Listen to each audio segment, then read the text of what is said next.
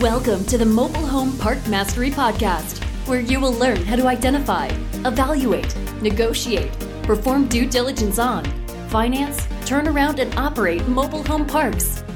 And now, here is your host, the fifth largest mobile home park owner in the United States, Frank Rolfe. In real estate, there's a time to buy and a time to sell, and that time is called the window of opportunity. That's the time you typically want to buy. In this case, a mobile home park. This is Frank Rolfe, the Mobile Home Park Mastery Podcast. We're going to talk about what's propping open the window of opportunity for those who want to buy mobile home parks. Well, there's two main items that I've always felt would bring about the end of the window of opportunity, the closing of that window of opportunity.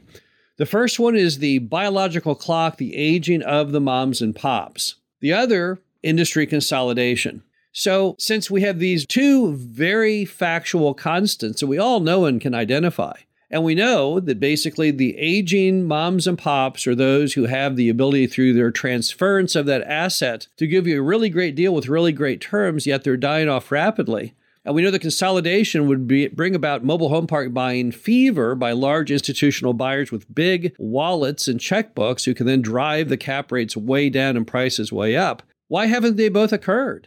Not that many years ago, back in 2015-16, you had three $2 billion transactions in 1 year. You had Carefree Communities bought by Sun, a REIT. You had RHP bought by a Canadian REIT. And you had Yes Communities bought by the country of Singapore. But then not a whole lot more happened. So what is it that's holding back the consolidation side of mobile home park investing? Well, I would say there's two key components right now that is keeping consolidation at bay. The first one is the lack of big deals. Our industry is enormously fragmented compared to all other real estate sectors. In fact, we are 3 times less consolidated than self-storage, which is in fact a younger asset class than mobile home parks. However, because of this lack of consolidation, it's very, very hard for a big institutional buyer to come in and deploy the kind of capital that they like to do. Most of your private equity groups, they want to spend about $100 million in cash on their initial purchase. They feel they have to spend that much to make it worth their while to learn the industry and take a risk with it. But here's the problem. If you took the top 100 mobile home park owners in the U.S., from number 1, which is ELS, Sam Zell's REIT, all the way down to number 100, which is about 700 lots, and then you run that number backwards and say, okay, which of these owners would have enough mobile home parks to allow for a $100 million down payment, which translates to about a $300 million purchase price, is very rarefied air. You're lucky if you could come up with even 20 people who could fit that narrative. And the problem then is that means there's just very slim pickings for those private equity groups to find something big enough to suit their fancy on the front end. And because of this, which is never really going to change, it's really caused a problem. Now, you've seen some private equity groups embracing this reality, saying, well, okay, we'll start off smaller. You saw the Carlyle Group, which instead of making one big purchase, has been buying mobile home parks pretty much one at a time. But again, there's very few private equity groups that want to buy in that manner. So the very simple lack of scale has been one attribute that has really, really kept that window of opportunity propped open. The other one is politics. Public shaming, and to put it in 2 words, Elizabeth Warren. If you'll recall, not that many years ago, probably around 2018 era, Elizabeth Warren took it upon herself to send a scandalous letter to all large mobile home park owners, threatening that if she came into power, and I'm not really sure what defined power was, I don't know if it meant if she became president or what exactly, she was going to go after every single person out there institutionally who owned mobile home parks, because being a landlord of course, is inherently evil, apparently in her opinion. It was a very misguided letter. It got a lot of pushback from people who said, gosh, that's not only offensive, but doesn't even make any logical sense. Why would we want to dissuade professionals from bringing these old mobile home parks back to life? She probably has never actually been in one, or she would know better. Right now, if you have an old mobile home park, which they're all old, they're all about a half a century old, it takes enormous capital and expertise and just the ability to take the risk to buy something in poor condition and bring it back to life. There's a lot of work. There's a lot of effort to do so.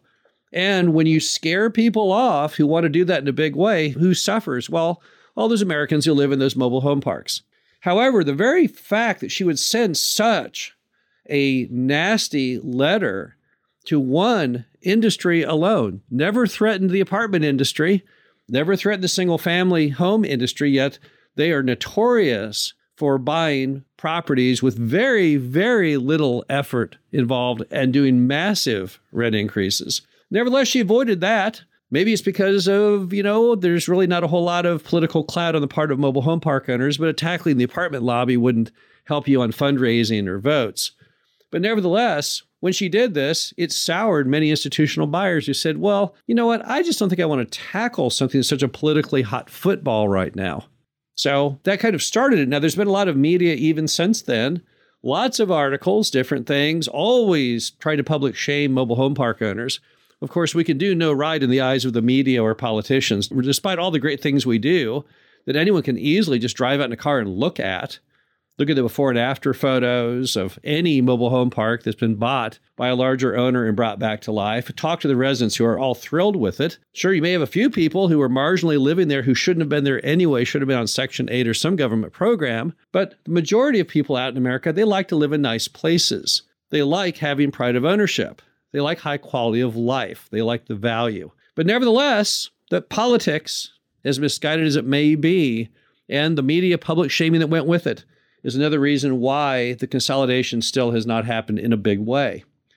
Now let's move on to the aging moms and pops and why, despite their continuing desires to sell their mobile home parks and retire or move on to something completely different, why that can't happen or hasn't happened at any speed anyone would have expected. Well, the first one is simply the market is very, very inefficient.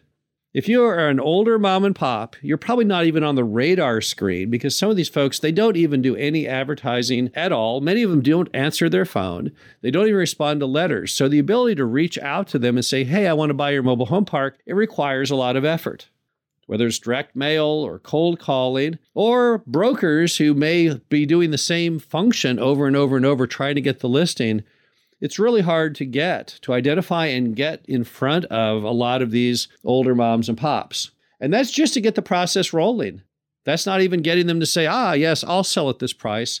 For many of these people, their mobile home park is their largest asset. There's many, many people they have to ask advice from. So it's a very time-intensive matter to get them to sell as well. So unlike the apartment industry and single family, where typically you have larger people who are professional investors who understand how the process works and everything's for sale at a certain price, that's not necessarily true with those older moms and pops. And because the market is just so darned inefficient, it's going to keep the thing perpetually slow. The other item is the stigma. I'm not talking the Elizabeth Warren public shaming political stigma. I'm talking the very stigma against mobile home parks, or some people call them trailer parks. Sure, it harkens back to the media, who's done a phenomenal job of trying to make everyone in the mobile home park industry feel like lesser citizens and that all mobile home park residents are, in fact, not people that any of us should admire. Just look at Exhibit A, Trailer Park Boys, Exhibit B, Cops, Exhibit C, Myrtle Manor, Exhibit D, 8 Mile. What is the message the media has been sending? Well, over and over, it's that people who live in mobile home parks are lesser beings, and therefore those who own mobile home parks, well, they are to garner no respect whatsoever. Because of that, a lot of investors who could be buying up mobile home parks from these aging moms and pops, they won't, because they cannot climb over that stigma wall. It's too high. They're told by everyone, their friends, their relatives, that, oh no, don't buy a mobile home park. That's a terrible idea. Go buy an apartment building instead. Of course, the problem is there's no money in the apartment building, but the apartment building just doesn't suffer that same stigma.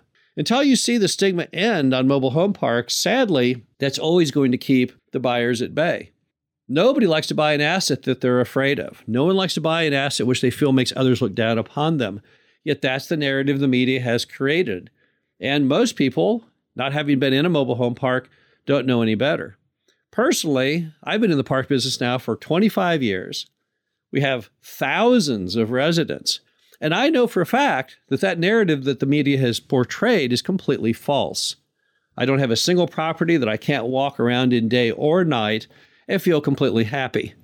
I don't have any issues whatsoever with the actual looks and the way our properties fit into the surrounding communities. All of it is just fantasy. It's completely false. But until, as Americans and American investors, we can get over that stigma once again, that window will be propped open. Now, if you're trying to buy a mobile home park, this window refusing to close is a fantastic thing because the opportunity is still there and may go on for many years more. So there's nothing that says mobile home park windows have to close on a certain day or time. For those who are making predictions, as I was years ago, that the window wouldn't last much longer, I've been proven wrong simply because the stigma and the negativity against the industry is far, far greater than I had ever imagined. And I'm not really sure when it will abate. This is Frank Rolfe, the Mobile Home Park Mastery Podcast. Hope you enjoyed this, and we'll talk to you again soon. Thank you for listening to the Mobile Home Park Mastery Podcast. Be sure to visit us at mhpmastery.com to subscribe to the show, read our show transcriptions, and access all of our great information on mobile home park investing.